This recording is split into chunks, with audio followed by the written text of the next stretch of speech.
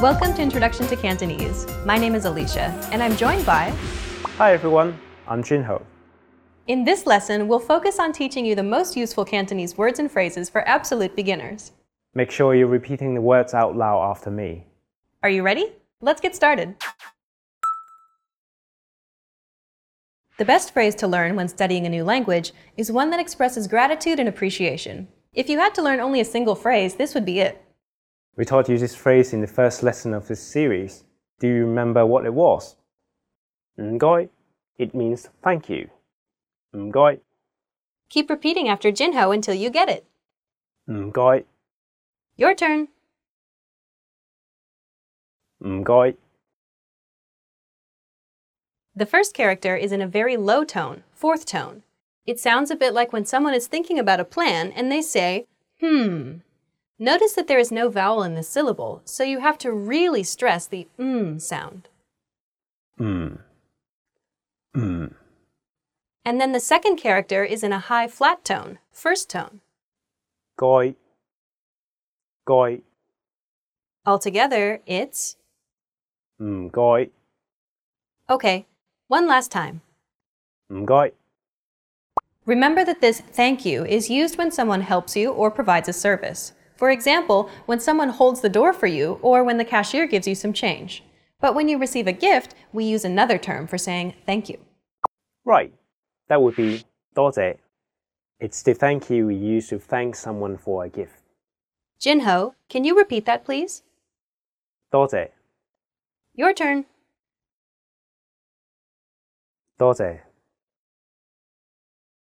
The first character is in high flat tone, first tone. It means many.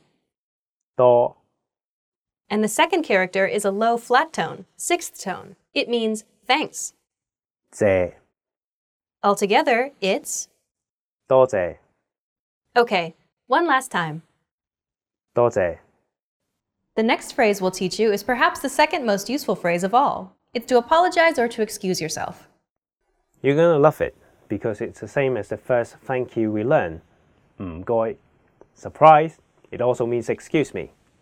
You can use this phrase when you want to grab a waiter's attention or when you're hustling through the busy streets of Hong Kong. It's a very useful word, so make sure you memorize it. 唔該, Your turn. 唔該, Imagine you're on the street and you want to stop someone to ask them for directions. What do you say? 唔該, Okay, one last time. 唔該. Now you can say the two thank yous and excuse me in Cantonese. Let's move on. Asking where something is an incredibly important and useful phrase to learn. You're going to need this when asking where the bathroom, metro station, or hotel is. To ask where something is, put the name of the place or location first, and then add... 喺邊? For example, if you want to ask, where is the toilet? 廁所喺邊? Let's break down the sentence. First, it's the object 廁所, meaning toilet. Then comes the verb 喺, meaning is. And finally, we have the question word 邊, meaning where. For the metro station, it'll be...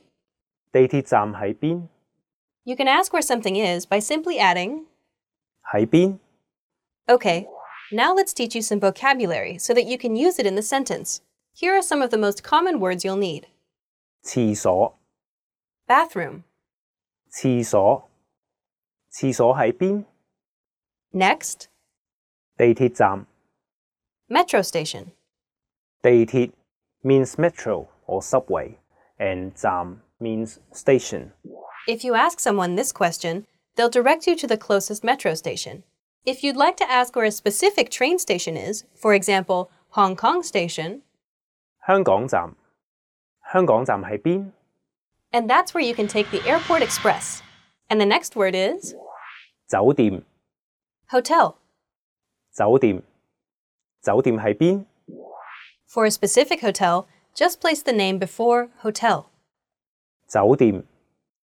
四季酒店, Four Seasons Hotel. 四季酒店喺邊? Where is the Four Seasons Hotel? You can substitute almost anything and simply add...喺邊? to ask where something is in Cantonese. In this final lesson, you learned how to say thank you, excuse me, I'm sorry, and to ask where something is in Cantonese. And in this series, we introduced you to the basics of Cantonese pronunciation, grammar, writing, and more. Let's conclude with some parting advice from Junho and listen to some of his tips on how to learn Cantonese from a native Cantonese perspective. The best way to learn Cantonese, particularly if you want to improve your communication skills, is to watch and study contemporary Cantonese videos. That's because we often use expressions in daily conversation that aren't necessarily introduced in grammar textbooks. Watching contemporary videos, such as our videos here at CantoneseClass101.com, will ensure that you're learning real, applicable Cantonese in the fastest and most effective way.